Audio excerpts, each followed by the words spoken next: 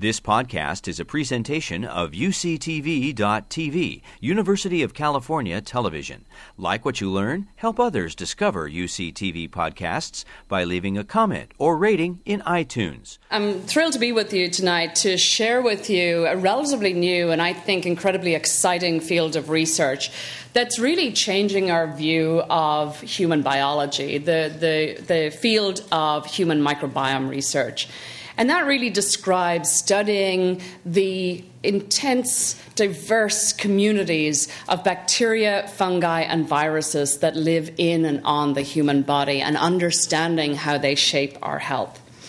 So what will we cover tonight? Well, first things first, how do you study entire communities of microbes? What tools do we have, and how do we understand not just who's there, but what they're doing and how they're interacting with the human host? And we'll go through a quick whirlwind of the Human Microbiome 101. And then I want to shift into some of the work that we've been doing in leveraging the very early life gut microbiome to understand an airway disease that occurs years later in childhood. So not your typical thinking inside the box on this one. And how we can use the microbiome not just to predict allergic asthma development, but to understand why it develops in these children in very early life and to develop new therapeutics to intervene early to prevent disease development. And then I want to give you a quick rundown of what's next. What is in the future? What's the crystal ball for this field? What are we developing here at UCSF and beyond to leverage findings in this field to really develop what we see as a new field of microbiome medicine? And so when I begin my lectures, I like to begin at the beginning, the very, very beginning, the birth of the planet, and point out that the first and most successful organisms on the planet are microbes. They're bacteria. They have been around the longest. They are the most successful. They're also the most numerous, the most diverse, and ubiquitous. Everywhere we look on this planet, we can find microbes. They have evolved and adapted to live in the most extreme of environments. That can be everything from an acid mine to the incredible pressures at the bottom of the ocean, to incredible extremes of heat and chemical exposure, for example. So they're adept. They can live in the most extreme environments. And as I said, they are everywhere. So we, as well as every other biological entity on this planet, have evolved in a microbial soup. And in fact, we haven't just evolved in microbial soup, we've co-evolved with microbes. They live in and on us, and we actually rely on them for functions that we ourselves do not encode in the human genome. But how have we studied microbiology? Well, we've taken a very reductionist view traditionally.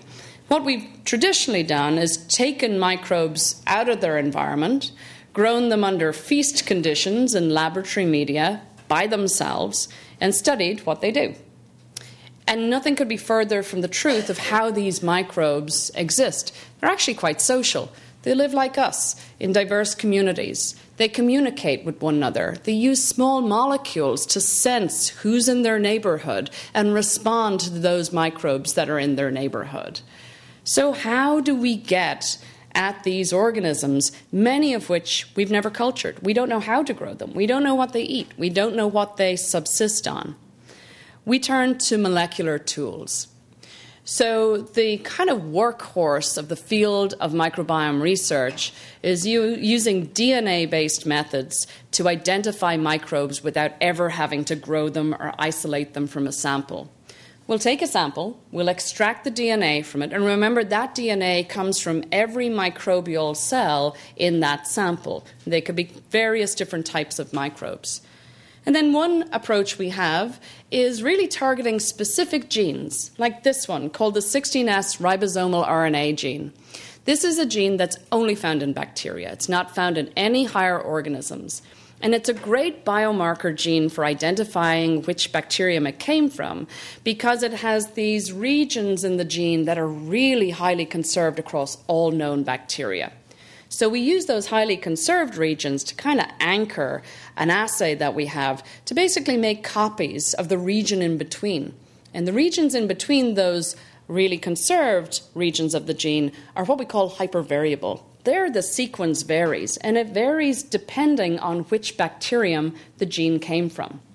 So we can make lots of copies of these genes and then sequence the hypervariable region to figure out who it came from. And in that way, we can generate like what you would think of as a fingerprint. Which bacteria are there, and in how much of each bacterium is there? What's the relative abundance? And this is really useful for comparing across very large cohorts of samples where we just want to know who's there and how it differs, for example, in health and disease. We've got a similar tool for looking at fungi. There's a lot of various regions we can look at with the same type of technique. We tend to use this one called the interspacer region 2. Again, we amplify that piece of the genome from fungi, sequence it, and then we can tell which fungus it actually arose from. And in that way, look at fungal communities and how they're composed, who's in that fungal community. But the tools for assessment of the microbiome have rapidly evolved and expanded in capacity over the last several years. And we now can, instead of just looking at a biomarker gene, actually take all of the DNA we extracted and sequence all of that DNA. And then put those pieces back together, basically reassembling the genomes of all of the microbes in that sample. And this is no small feat, as you can imagine.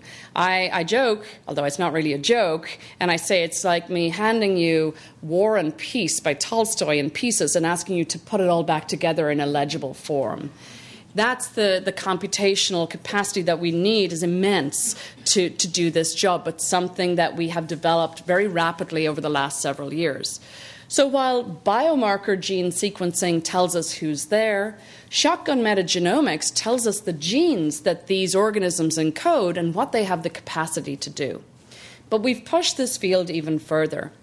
We can also extract RNA from a sample. It's another type of nucleic acid. And it's the transcription of those genes. So it's what is that community of microbes actually transcribing off their genomes? How are they responding to the current conditions? And we can sequence those pools of extracted RNA by sequencing also, and we call this metatranscriptomics. It gives us a snapshot into the genes that are being expressed at the time of sample collection by organisms in the microbiome. But what's even more exciting is that we can look even deeper. These are all next-generation sequencing-based tools to look at microbiomes. We can also use mass spectrometry, the capacity to identify small molecules. And we can use this to look at protein pools produced by the microbiome, to understand the proteins that they produce, and that includes, remember, all of the enzymes and catalytic functions of the microbiome. But what's nearest and dearest to my heart is metabolomics, looking at the small molecules. Remember I said that that's how microbes communicate with each other. In fact, that's how cells communicate with each other, irrespective of their microbial or host. And this, for me, is the lexicon that governs microbial host-human host interactions. And this is where we think the next frontier, and we're already realizing the next frontier in this field really lies. So the application of these tools, and in particular DNA-based tools, has massively expanded our view of bacterial life on this planet. This is the tree of life. This is everything. We're down in one of the little branches down there on the bottom with the eukaryotes. These up here on the top are all bacteria. And this is a study that was published in 2016. Everything in purple are brand new bacteria that were identified in this study alone with molecular methods. So we have immensely diversified the bacterial tree of life. And we suspect that this is also true for viruses and for fungi. We just need to catch up in developing the tools for those realms of microbial life. But what these tools have told us is that there is a much broader range of fungi and viruses, particularly those that exist in the human body, than we previously were led to believe based on culture-based approaches. And in total, the application of all of these tools to interrogate the microbiome has left us realizing that we're not alone. We are, in fact, superorganisms. We're a conglomerate of microbial and mammalian cells that have co-evolved over time. And we are colonized inside and out by microbes. This is just simply looking at microbial diversity across the surface of the skin. Anything in red is kind of higher diversity. In blue is regions where there's lower microbial diversity. This is looking with mass spectrometry at the molecules made by those microbes on the skin. And here you can see that even where there's regions where there's not so many microbes present, there's a huge biochemical diversity of molecules that are produced at those sites. Produced by the microbes, produced by the host cells in response to the microbes. There's a rich molecular lexicon occurring at these sites. That's simply the skin, and that's actually considered a very low microbial burden site. We house the greatest burden and diversity of microbes in our gut, particularly in the distal gut. And these microbes are not simply bystanders. These microbes influence how our gastrointestinal cells behave and function and respond to this microbial zoo in the lower gut. And I will say it's not just the lower gut. There are microbes obviously in the mouth and the whole way down through the GI tract. They differ at different sites along the GI tract. And we think that that's because of the prevailing conditions that differ. If you think about in the stomach, the pH is very low. In the lower gastrointestinal tract, there's very little oxygen there. These are strong selective pressures that drive the types of organisms that like to thrive in these distinct niches along the gastrointestinal tract. But I think what's really amazing is to think about how much our microbiome dwarfs our human genome in terms of genetic capacity and genes that it encodes. This is one study of European, Asian, and US populations. Just over 1,200 fecal samples were sampled and examined using shotgun metagenomics. So looking at all of the microbes and all of the genes encoded by the microbiome in those 1,200 or so samples. And what's staggering is almost 10 million microbial genes were found just across those 1,200 or so individual fecal samples. I want to let you think about that for a second. That is incredible. This is an ancillary microbial genome that we carry around with us. These genes are not silent. They are actively expressed. And we rely on these genes for things like digesting our dietary components, for digesting, metabolizing our drugs, in fact, and for informing and influencing our immune response. So these are an important part of our physiology, an important part of what makes us healthy or diseased.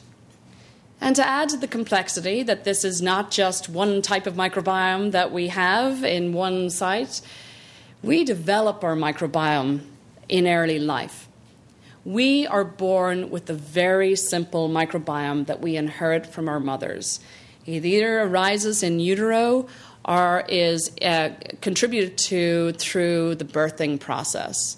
Babies who are born through the vaginal canal have a preponderance of lactobacillus species, which are the dominant organisms in the female vaginal tract. Babies who come out the sunroof by cesarean section end up quite frequently with organisms we find on the skin, Staphylococcus and Streptococcus, suggesting that very early life postnatal exposures influence those communities of microbes that are found in the very early gut. And as we proceed through very early life development, we now know that a whole range of factors influence and shape the types of microbes and activities of the gut microbiome. Things like early life nutrition, antimicrobial exposure, as I mentioned, cesarean section, really strongly influence what type of microbes are there and how they're functioning. we continue to expand the diversity of bacteria that we have in the gut up until about 3 years of age. Around then, the diversity looks like that of an adult, but the functional genes in that microbiome at 3 years of age are quite different from that of a healthy adult. Throughout life, we continue to shape our microbiomes. In fact, I view them as, in adulthood, as a history of your exposures in life. Things like pharmaceuticals, diet, infection, sex hormones, even environmental toxicants can serve as strong selective pressures on which microbes are present and what they're producing, and therefore how they're interacting with the host. And to really reinforce this and add to the complexity, if we take a point in time, not all microbiomes are equal. This is a study of the gut microbiome in developing and developed nations, in adults in this case. Here in red and green, we have gut microbiomes of Malawian and Amerindian populations. In blue, we have the US population. And basically, each spot is a profile of what type of bacteria were in the gut microbiome of these individuals. And how we work through this immense amount of data that we generate is we ask how similar is microbiome profile A to all of the other microbiome profiles in our cohort. And we calculate a distance. How similar is it? How close is it in terms of which microbes are there and what relative abundance, how much of them are there? And that's just a visualization of this distance calculation.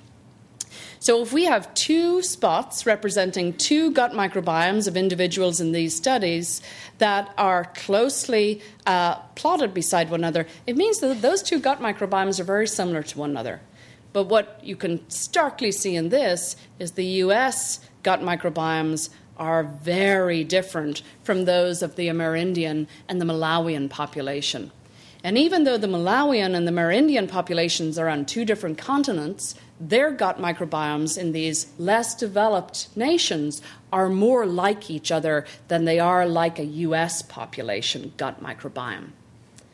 To reinforce what we've done to our microbiomes in the US, this is just looking at the number of types of bacteria that are detected across these populations. We have severely reduced the breadth of diversity in the number of different types of bacteria in the US population compared to those in less developed nations. And the really wonderful thing about this study is we got indications why this might be happening. When the study examined with shotgun metagenomics, looking at all the genes and the pathways in these microbiomes, what really differed between these populations, what was really striking is that the adult population of Amerindian and Malawians were really enriched for alpha amylases. So this is an enzyme that breaks down complex plant polysaccharides. So the diet in Malawi and in the Amerindian population is predominantly a plant polysaccharide, a plant-based diet. In the US population, we see huge enrichment of microbial metabolic pathways for processing simple sugars, found in processed foods, as we all know. So at least one feature, one thing that we know is driving these differences in the gut microbiome across these populations is differences in diet, in what we consume. And this was reinforced even more recently by Pete Turnbaugh, who is a faculty member here. This was a really wonderful diet-based study of 10 individuals. And what Peter did was he took those individuals and looked at how a plant-based or an animal-based diet may actually influence a healthy gut microbiome.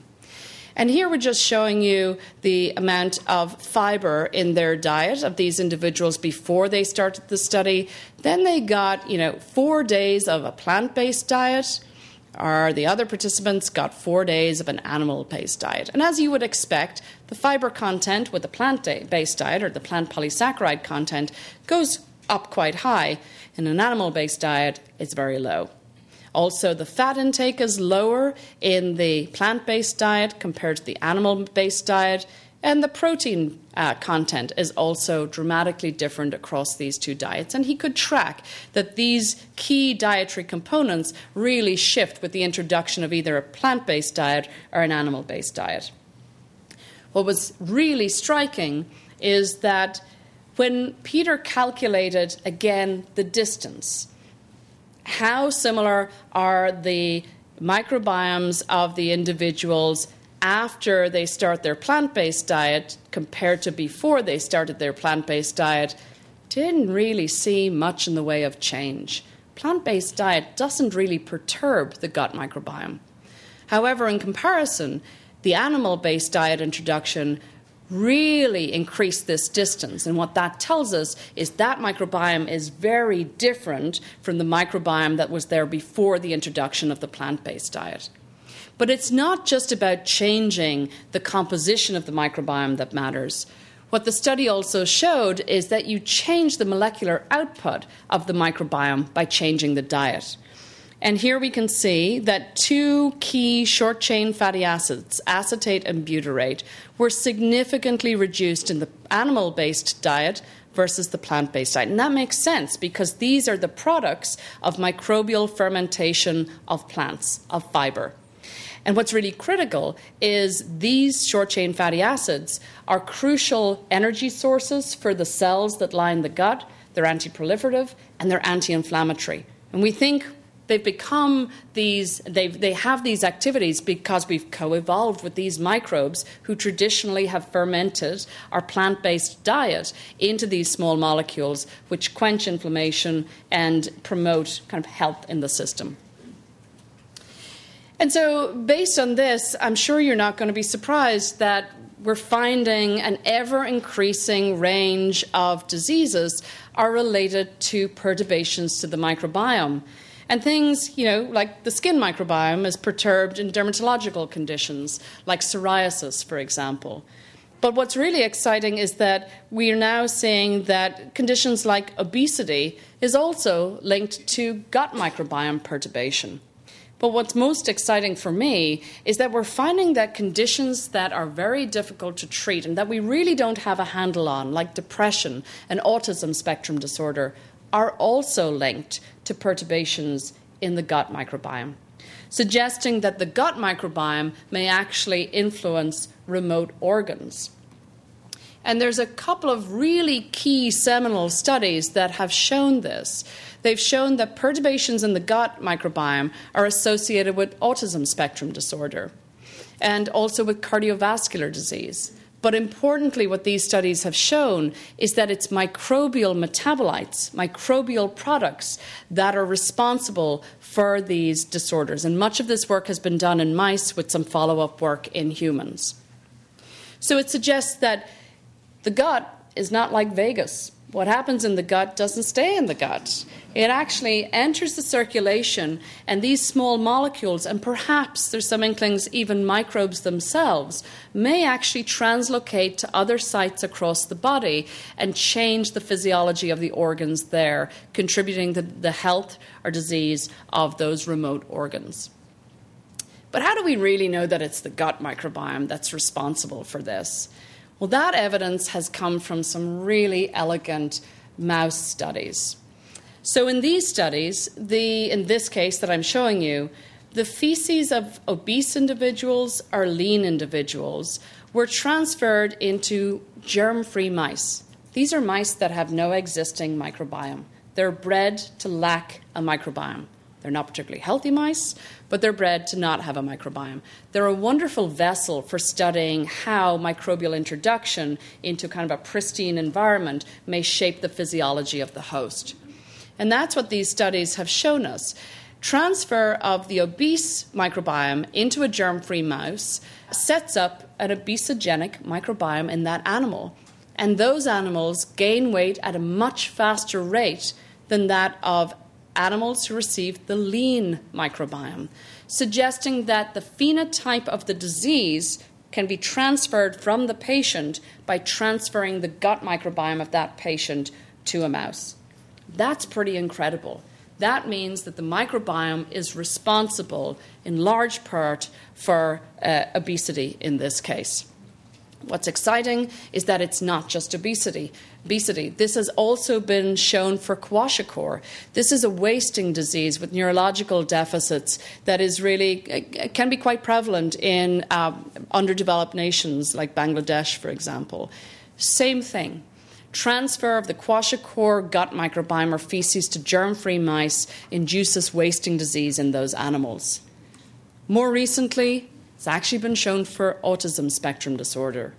Feces from patients with ASD transferred into germ-free mice induced neurobehavior that is consistent with the symptomology of the disease.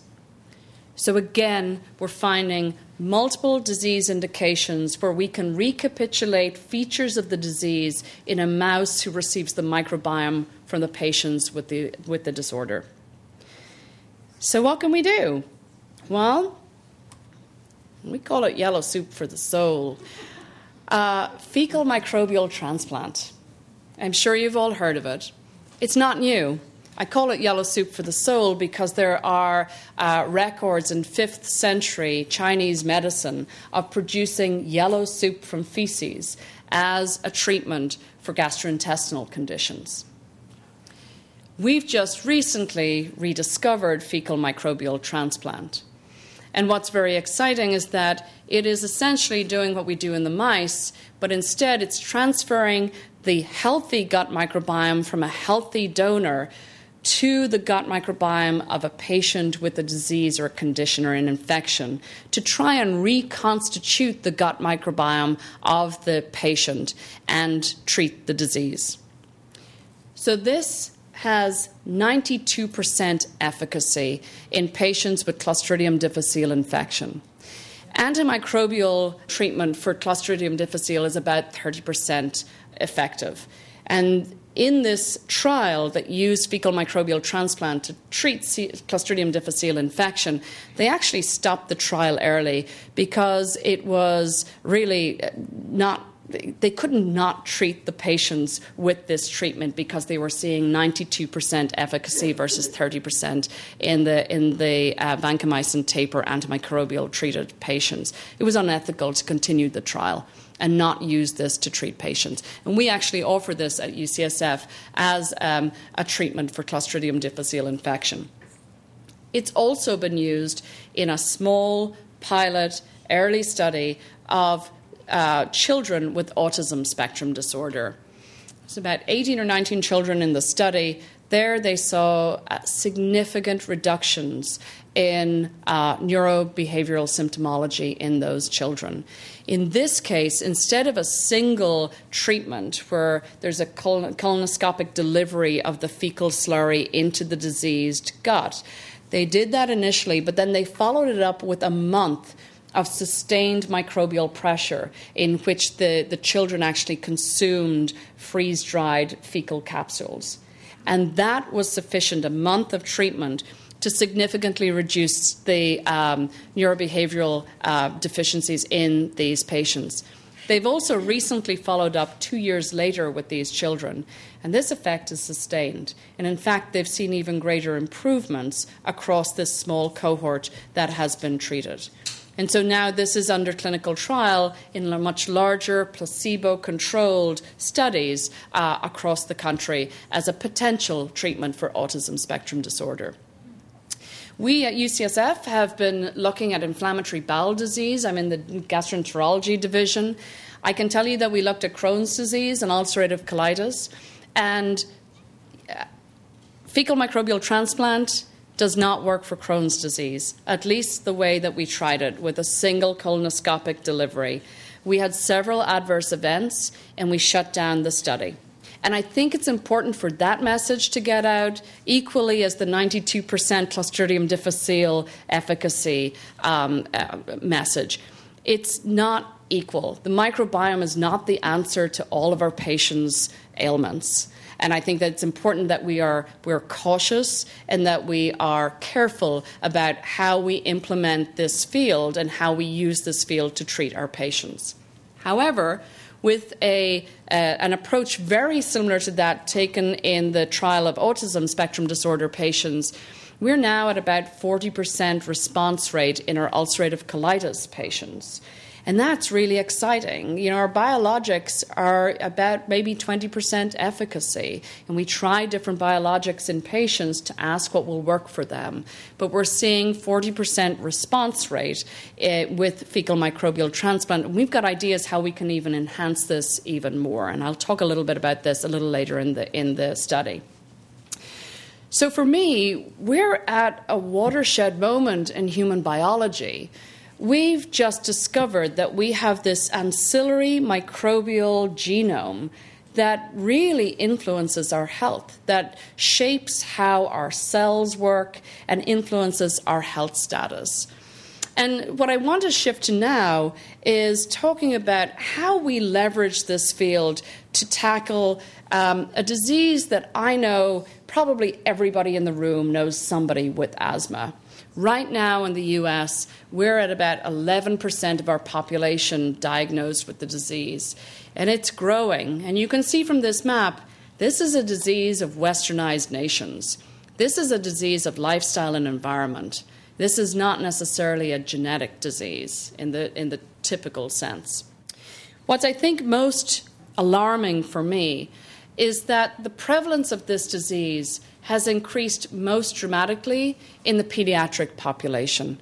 Children are disproportionately affected by allergic asthma, which is the predominant form of asthma in this country. And for those maybe a little less familiar with the disease, it's characterized by a pretty specific immune dysfunction. Children with allergic asthma have far fewer of these specific type of T cells called regulatory T cells. They produce this molecule called IL-10, and you want to think about these cells as putting the brakes on inflammation. We need them to dial down inflammation. So children with asthma have far fewer of these cells, and instead they have much more of these ones. These are another type of T cells called T2 cells, and they produce three other molecules called IL-4, IL-5, and IL-13, and they ramp up inflammation. These children are also characterized by having very high concentrations of this antibody, IgE, in their circulation. So they are the cardinal immune dysfunctional features of allergic asthma. It's something to remember as we move through the rest of the presentation. I think what's also striking to me is that while we can treat our patients with corticosteroids, long-acting beta agonists, we have no cure.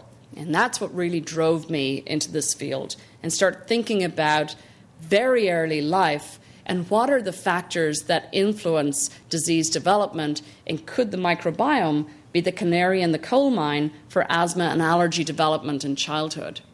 And what drove me towards that idea was really the opportunity to stand on the shoulders of giants. There's many, many studies that have tried to figure out the genesis or the developmental origins of allergy and asthma.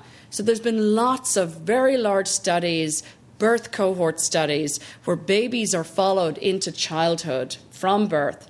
You know their early life exposures, and you know whether they developed allergy or asthma years later in childhood. And these studies are really consistent in the factors that we know increase the risk of disease. They're things like formula feeding, antimicrobial administration, and cesarean section. And if those factors sound familiar, they're amongst the things I told you at the outset of this presentation shape the composition and the activities of the gut microbiome. On the flip side, decreased risk of allergies and asthma in childhood are associated with breastfeeding, with exposure to livestock and animals, and in fact we've shown in the inner city environment to cats, mice, and cockroaches, all vectors for microbes. And they increase the microbial diversity and microbial exposure for babies in very early life. And we think that's important because we think the environment of the baby serves as the library of microbes that are available for accumulation into the gut microbiome and elsewhere as we develop our microbiome in that critical window of the first few years of life. But we were still, before we really launched into this field, interested in asking questions in models. Can the gut microbiome really impact the airways? Because no one had really shown that. And so to do this, we did a pretty simple study in which we took mice and daily we fed them this Lactobacillus species. We did that for a week before we sensitized the airways of the animals with cockroach antigens. So IT stands for intratracheal and CRA is cockroach antigen. So we expose the airways of this mice to an antigen that induces allergic inflammation. As a control group, we had animals who didn't receive the Lactobacillus johnsoni. And what we found was that in the animals that received the Lactobacillus johnsoni, you can see that they have significantly reduced IL-4, IL-5, and IL-13. The three molecules I told you that the group of cells, the T cells, produce that promote allergic inflammation. And this was true whether we looked at the expression of these genes or the protein of these genes. And what was even more compelling is this is what the airways of these animals look like. These are the animals whose airways we've sensitized who got no lactobacillus into the gut. Here are the airways of those that received the lactobacillus supplementation. The air spaces of these animals are absolutely pink and occluded with mucin. That pink staining stains mucin, so they are completely full of mucin. These are highly inflamed airways, and this does not occur in the animals who received an oral lactobacillus supplementation. But we began to start thinking about this. Is this just about allergy, or is this really a more profound airway protection that occurs when we change the microbiome by introducing microbes into the gut? And so we asked the same question, but here we didn't use allergen. Now we used respiratory syncytial virus, or RSV. We think of that as an asthmogenic virus. Children who have an infection with RSV in the first few months of life that requires hospitalization are significantly more likely to go on to develop asthma. It's kind of a red flag for asthma. And so we have this model in which here we used live Lactobacillus johnsoni or heat-killed lactobacillus. Do we need a metabolically active microbe to engender protection in these animals? And PBS is just saline. That's a control in this study. And we know that when we infect these mice with RSV, they have this very predictable kind of infection dynamic, and by day 8, we can see profound pathology in the airways. And so what we found is that when we tested the airways of these animals for how responsive they were, only the animals that received the live Lactobacillus johnsoni had significantly reduced reactive airways. And also, they were the only animals that had significant reductions in allergic inflammatory markers and molecules in their airways. Again, IL-4, IL-5, and IL-13. So this told us that we needed a live microbe to actually confer protection in the airways, which is what this is pointing out. But we began to think about how does this happen? What's actually happening before we get to that stage where we can see differences in airway pathology? And so we rolled back the timeline on this model and simply asked, with the same type of model, now we're just looking at animals supplemented with live Lactobacillus johnsoni versus PBS, what happens at day 2? And we were particularly interested in whether there were metabolic changes in these animals, whether the small molecules produced by an altered gut microbiome could hold the secret to the response to the viral infection. And I don't expect you to read all of this. Here's where we use that mass spectrometry to look at all the small molecules that are produced in these animals, in their serum, in their circulation. This is what we see in the control animals 2 days after we infect them with respiratory syncytial virus.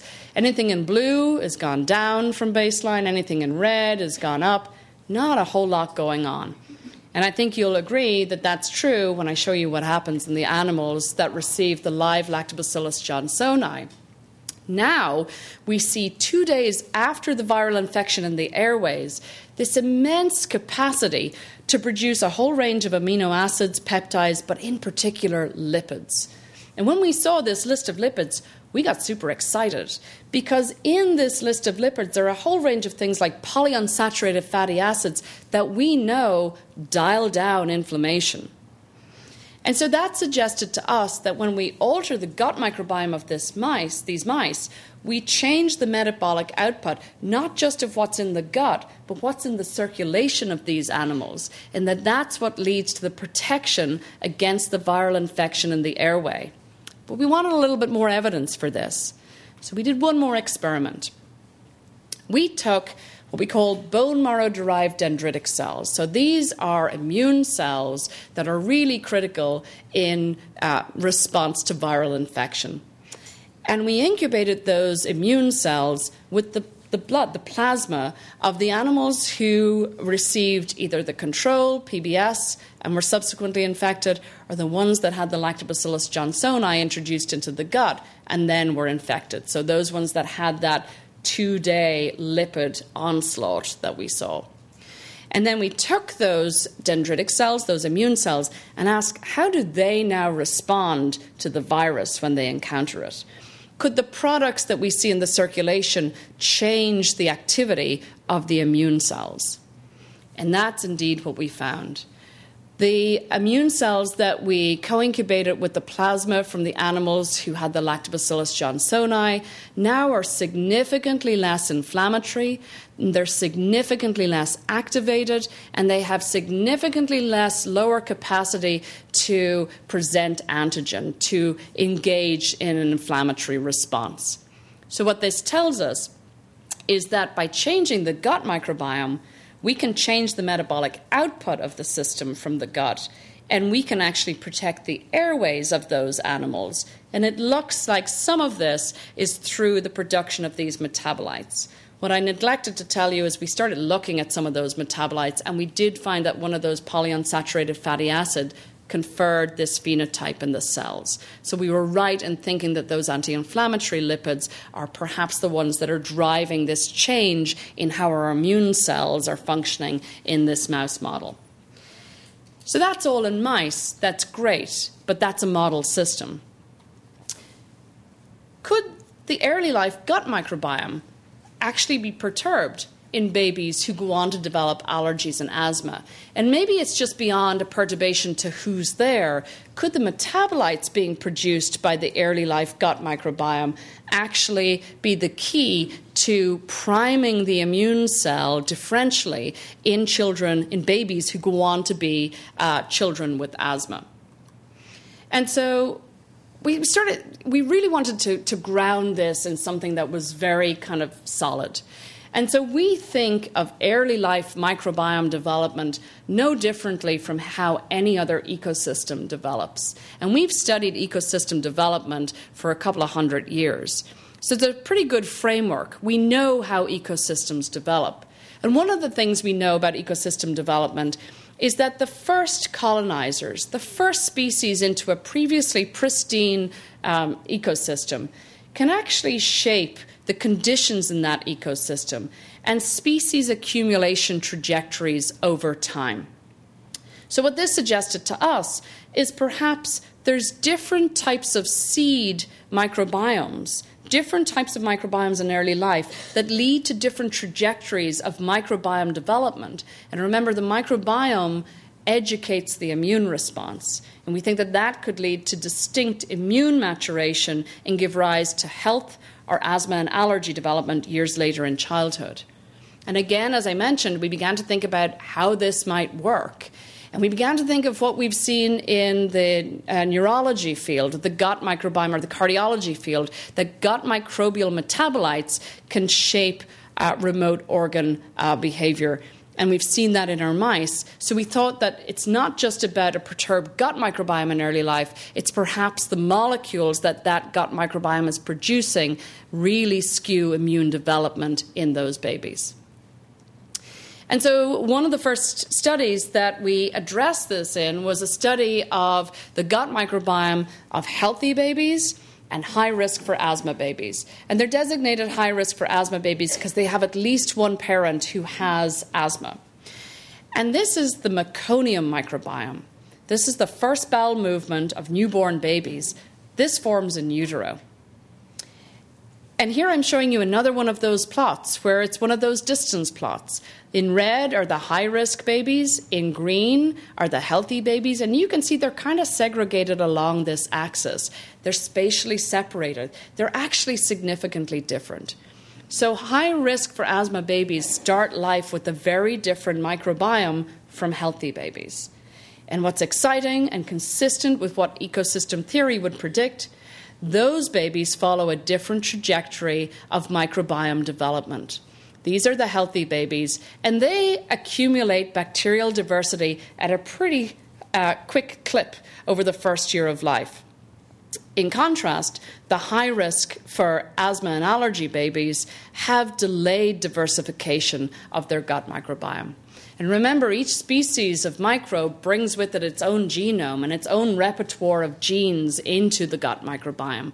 So these babies will have a very functionally distinct gut microbiome. They just don't have the same microbial capacity that a healthy gut microbiome has. But that's simply one study. Can we see this in a population? These are high risk versus healthy controls. This is the extreme. Can we actually spot this just in a population of babies? And so to do this, we studied a large birth cohort. Again, this is one of these studies where samples are collected in very early life and the babies are followed out through life, and we know whether they, in this case, developed allergy at 2 years of age or asthma at 4 years of age. In the part of the study I'm going to tell you about, we had 130 one-month-old babies from whom we had fecal samples. So we profiled their microbiota using the gene-based approach I told you about at the outset to find out which bacteria and which fungi were present in these microbiomes of these 130 babies. And then this is quite a large amount of data. We became hands-off at this stage. We asked an algorithm, can you find significantly distinct gut microbiomes amongst these 130 babies? And the answer was 3. The answer always seems to be 3. Here again, I'm showing you one of these distance plots. And here you can see that what the algorithm called the 3 different gut microbiomes, we've labeled them neonatal gut microbiome 1, 2, and 3, shown in blue, green, and red. And again, they're spatially segregated, they're significantly different in their composition, and actually calling them neonatal gut microbiome 1, 2, and 3, those classifications explain about 9% of the variance in microbiotas we see in these 130 babies. But the key question is, does starting life at 1 month of age with one of these gut microbiomes relate to the clinical outcomes we see at age 2 and age 4? And the answer was a resounding yes. Babies with the 1-month-old NGM3 gut microbiome were at significantly higher risk of developing atopy or allergies at age 2 and asthma years later at age 4. About 3 times more likely to develop these diseases. What was different about these gut microbiomes? Well, what we found was it wasn't just a loss of bacteria that we saw on the high-risk NGM3 baby gut microbiome. We also saw that they were highly increased for what we consider to be allergenic fungi, Rhodotorula and Candida. So this isn't just about a loss of bacteria, it's also about an increase in fungi in the gut microbiome of these babies. And using mass spectrometry, we asked, is the metabolic output of this gut microbiome distinct? And we found that, yes, it is. And I'm not showing you another one of those crazy plots where you can't read anything. But I'm going to summarize and tell you, just like we saw in our mice, the babies who went on to develop allergies and asthma had significantly reduced polyunsaturated fatty acids, amongst many other lipids. And they also were highly increased for this one lipid, 12,13-dihome, a dihydroxy fatty acid. So what all of this pulled together suggests to us is that the NGM1 and 2 microbiomes are actually tolerogenic. They might be educating the immune response in a very different way from the NGM3 microbiome in the gut, which is full of potential pathogens and is metabolically very much altered. But how do we test this? We had to really think outside the box. All we had was stool from these babies, nothing else. And so what we thought is, we could take immune cells from healthy adult donors, and we specifically took the immune cells that govern allergic response, dendritic cells, which present antigen, to T cells, and educate the T cells and dictate what they will be when they mature. And so we purified these specific populations of cells, remember, from healthy adult donors. And we co-incubated the dendritic cells with the cell-free products of the gut microbiome of the high-risk NGM3 or the low-risk NGM1 babies, so that we could prime those dendritic cells. We let them sit for a while, and then we cultured them with the naive T cells. And we were particularly interested in what we would see with Th2 cells, remember the ones that produce inflammatory cytokines, and Treg cells, the ones that dial down inflammation. And what we found was that the cells that were co-incubated with the NGM3 fecal water from that 1-month-old gut microbiome had far greater numbers of Th2 allergic T cells. They produced more IL-4, and those T cells were significantly less likely to be regulatory T cells.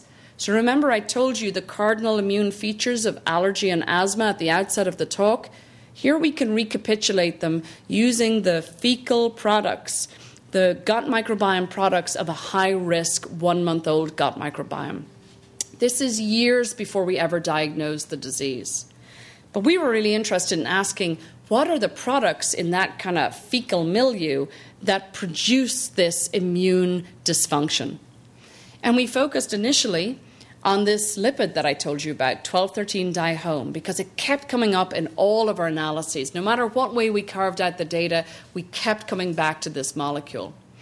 And so we asked whether this molecule could recapitulate features of that immune dysfunction I just showed you that we produced with the fecal water. And what we found was that, critically, this one molecule, as you increased the concentration of it, you reduced those regulatory T cells and you reduced their capacity to produce the anti-inflammatory molecule IL-10.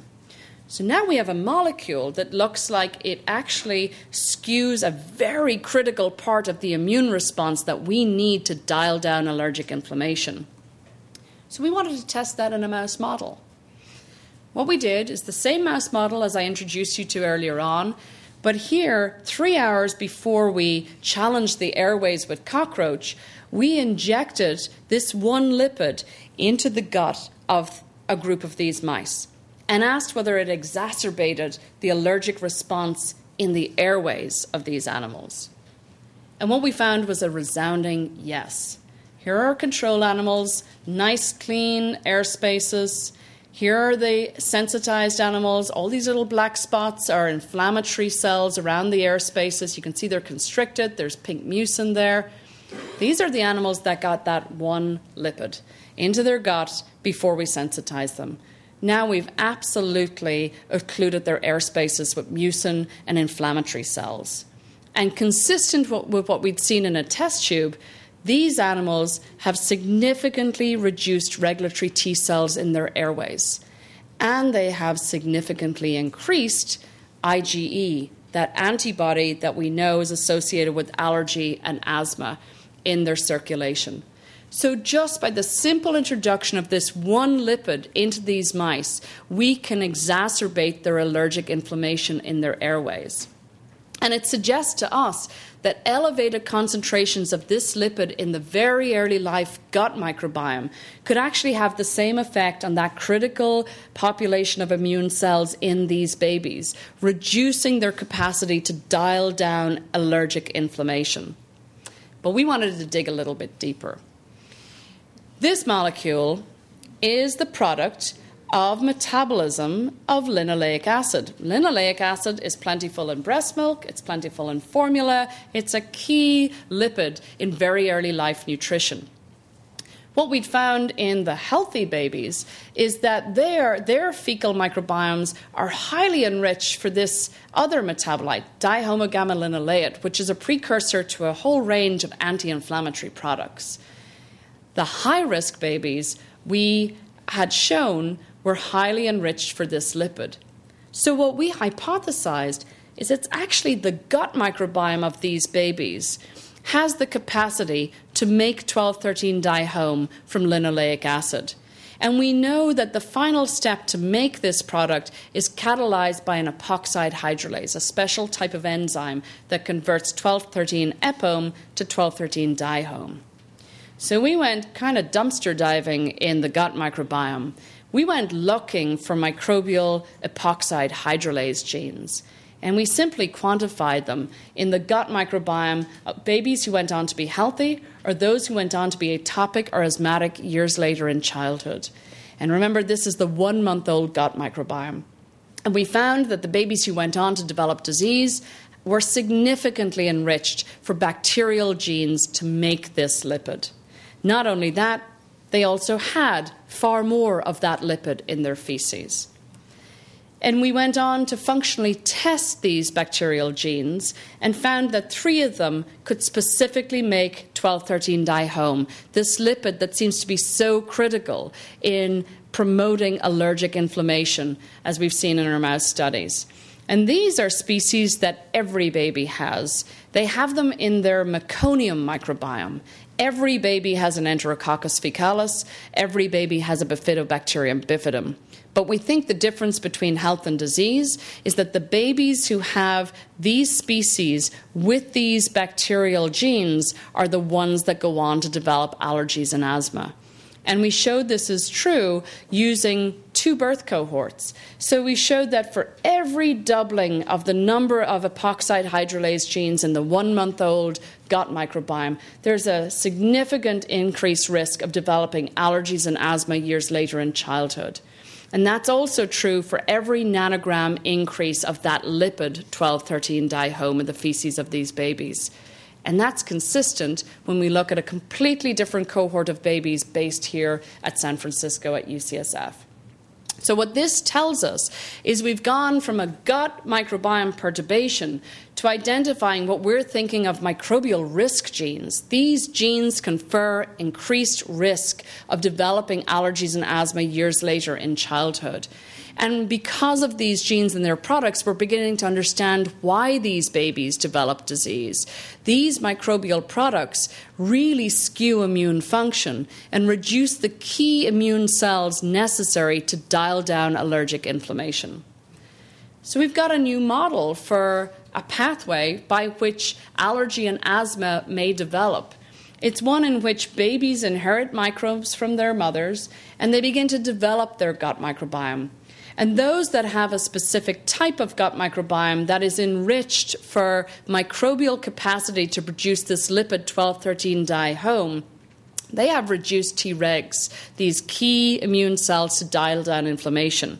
We know from our mouse studies that this lipid escapes the gut and actually enters the circulation and goes to the airways. And we think it exerts the same effect there, reducing these key immune cells in the airways. And what that gives rise to is a lack of capacity to respond to pathogenic microbes we encounter with every breath. And those babies build up a pathogenic airway microbiome over time, and that's what gives rise to the diagnosis of asthma in these children later in life. We know that this starter, distinct, perturbed gut microbiome gives rise to a different trajectory of microbiome development in the gut of these babies. So what can we do? Well, we've rationally designed a synthetic cocktail of microbes to be introduced in very early life, day 1, day of delivery, to babies at high risk of asthma. These microbes encode all of the functions that these babies are missing in their starter microbiome.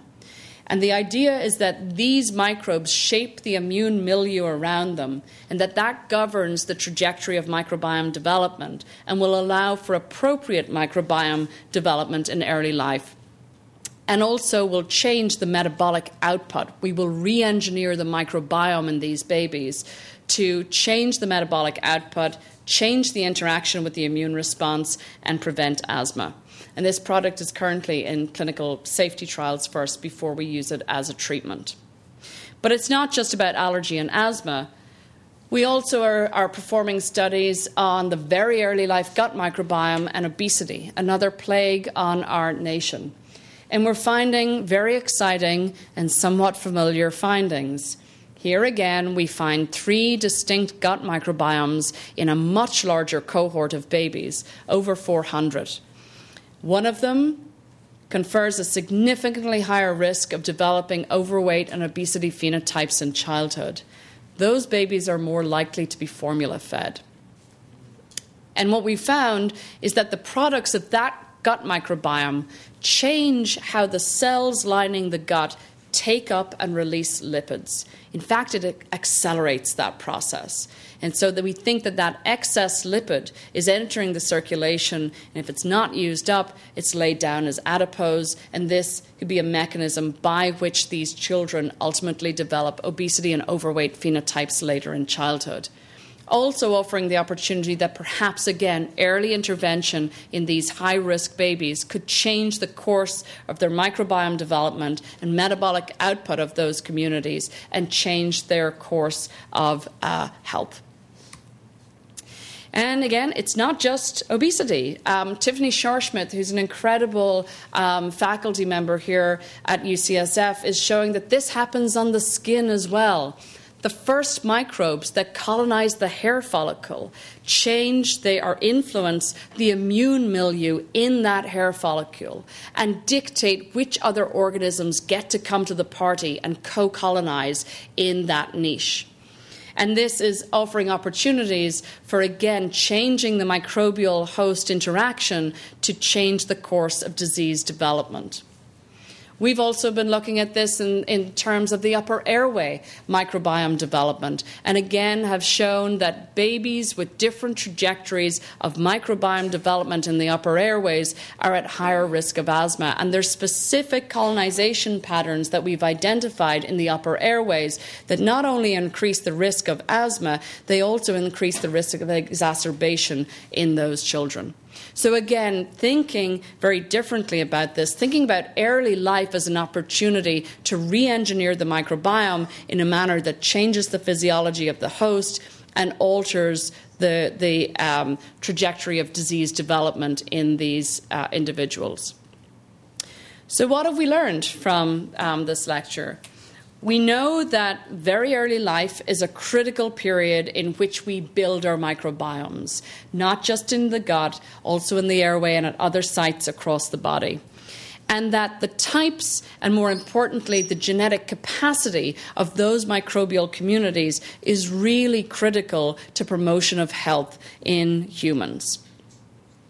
We know that there's distinct founder populations of gut microbes in very early life that strongly shape immune function and that relate to childhood disease outcomes. So we believe, again, we've got this canary in the coal mine. We've got this very early perturbation that gives rise to a downstream disease development years later in childhood. And part of that is that the microbes that are there are producing specific small molecules that are skewing immune function.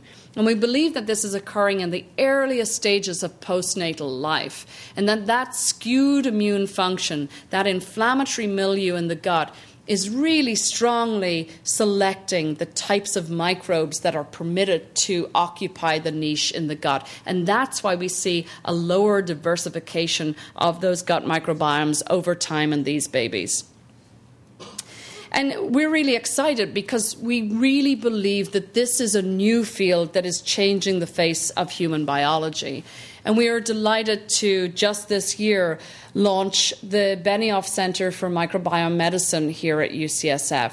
We're excited for what this field can do, and I've just really shown you a snippet of the background and some of the exciting work that's going on in the field.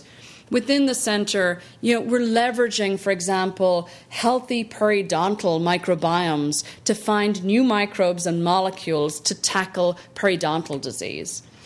We're looking at how the gut microbiome relates to multiple sclerosis. Sergio Baronzini in neurology has really strong data linking this disease with the gut microbiome, and he's now actually engaged in a fecal microbial transplant study of this population, asking whether that can improve symptomology in his patients. Katie Pollard, who's here at UCSF, is a computational whiz, and she's the one that's allowing us to look past who's there and look at specific genes that are the differentiator between health and disease development in our microbiomes and in our patient populations.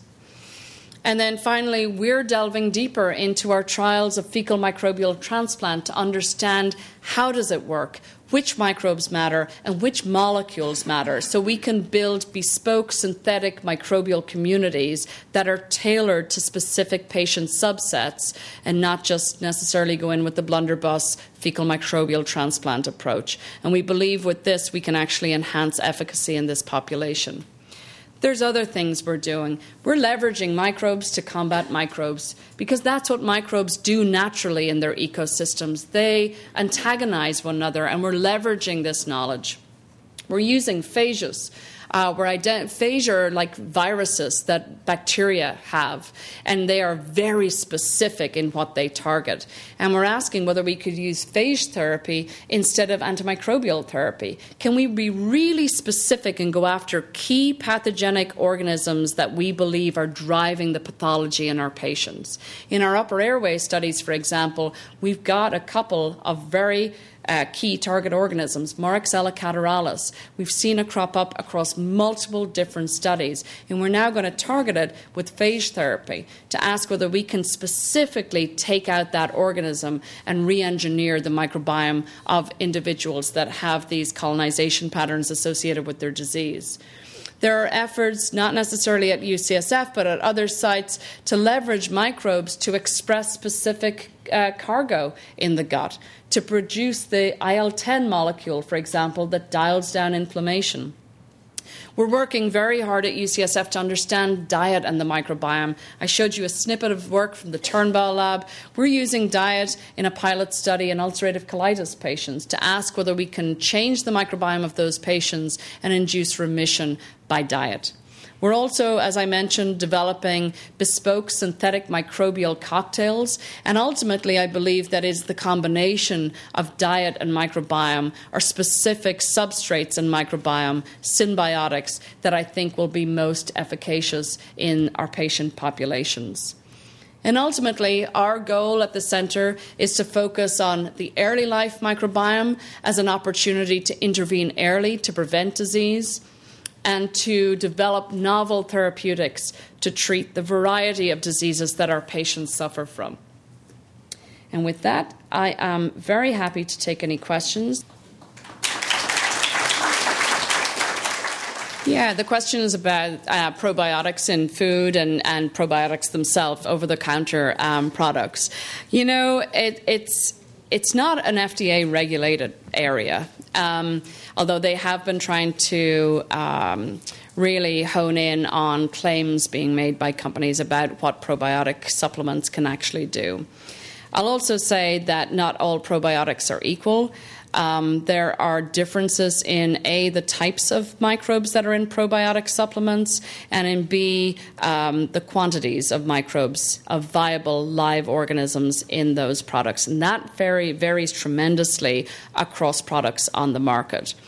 I think what's really key is two papers that came out last year that I think were really critical in our understanding of how probiotics may work. And these were studies looking at the gut microbiome of healthy volunteers who consumed a probiotic product. And what they showed was whether the species in the probiotic were basically allowed to engraft or were capable of engrafting in the gut was entirely dependent on the microbes that were there already. And again, this gets at this idea that the microbes, the first come, first served, the microbes that are there already dictate who gets to come into the party. And that was shown very clearly. And that may explain why individuals may respond very differently to microbial introduction, be it by probiotics, be it via microbes that are on the food we consume. Our microbial encounters and which microbes get to engraft anywhere in our system seem to be strongly influenced by the pre-existing microbiome that is there already. So I think we can do better. I think there's some nice proof of principle out there, and in fact, some products have shown efficacy in controlled clinical trials. But I think there's a broad variety of products out there.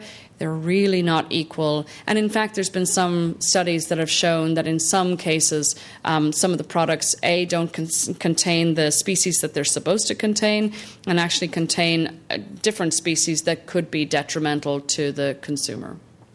So the question is, how do you explain meconium microbiome? Does it come from the mother? Where does it come from? And if you're going to treat, why treat at birth, and why not treat the mother?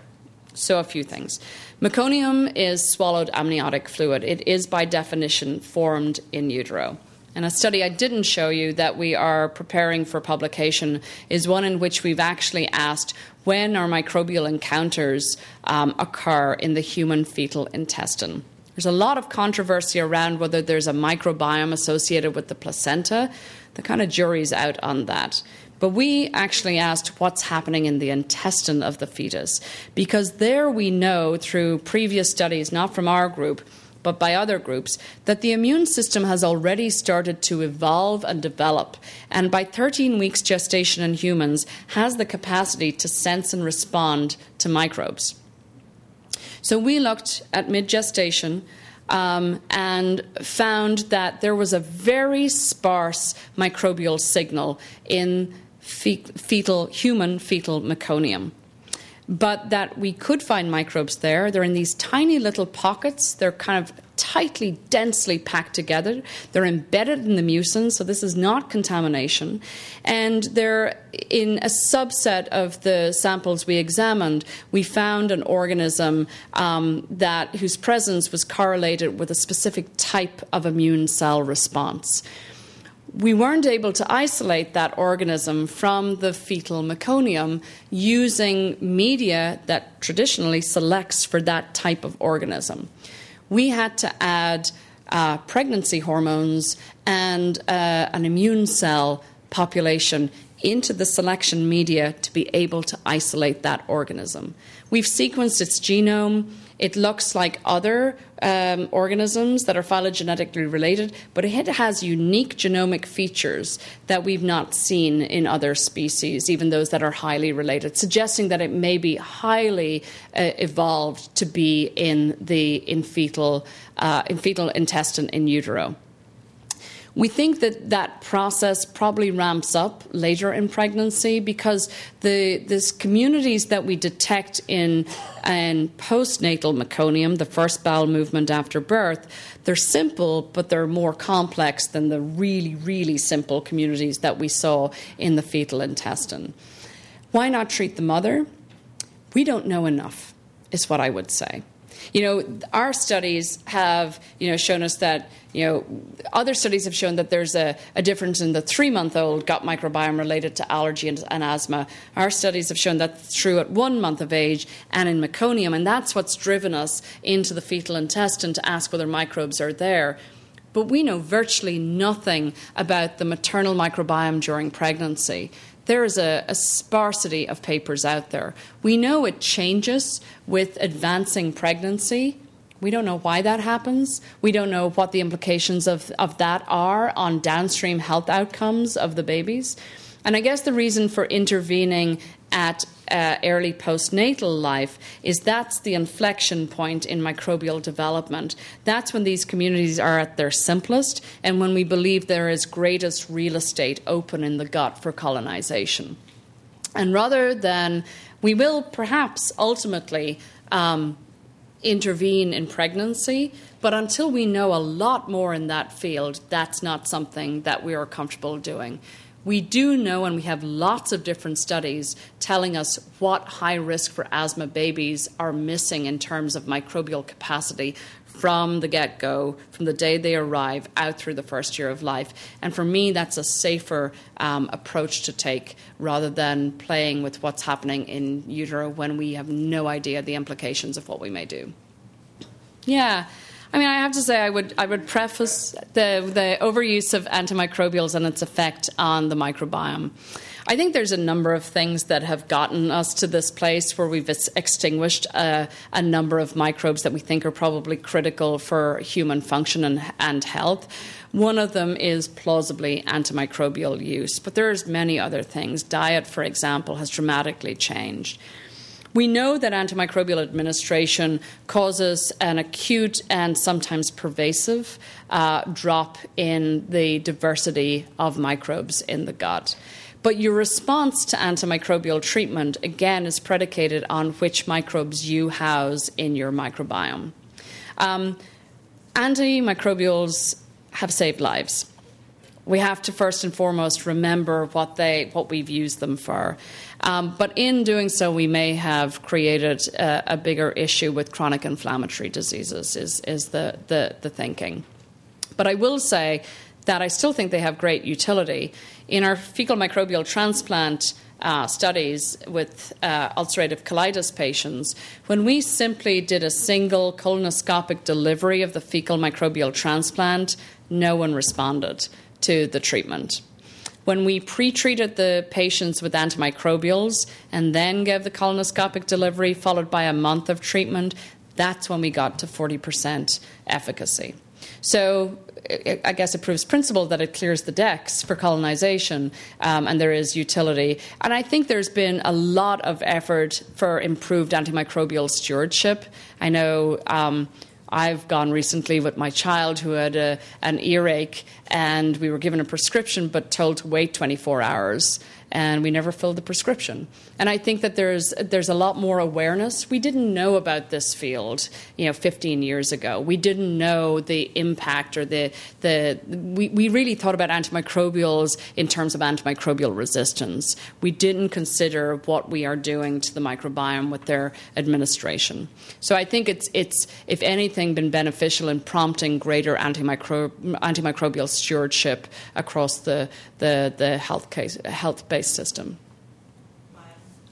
There's one great paper out of Israel a couple of years ago where they studied just that. They studied aspartame, which is an artificial sweetener, and they showed that A, it impacts the microbiome, and B, that the glucose spikes that they found in participants who consumed the artificial sweetener were actually higher than that of a glucose hit. So Yes and yes. It affects the microbiome, and it is really changing the kind of metabolism of the system, which we believe is really what's driving the physiology of cells in the human superorganism. So limited information on it, but what has been out there has been pretty interesting. They may not be doing what we think they're doing. So just to be really clear, and the question is, we've talked about introduction of fecal material in children. I haven't. I'm talking about introduction of very specific microbes into babies, not feces. What about adults? Great question. We believe that you can manipulate and re-engineer the microbiome. I think it's a higher bar in established chronic disease. And I think we're beginning to understand why. We're starting to look at whether these microbial molecules actually don't just change what the cells of the host are producing, but also maybe hardwire the genome of those cells. And we've evidence that that actually occurs. So you're really undoing several layers of selective pressure on the microbiome from the host side. So I think that that's why you require a month of treatment in the case of autism spectrum disorder children to see a significant reduction in symptomology in those children.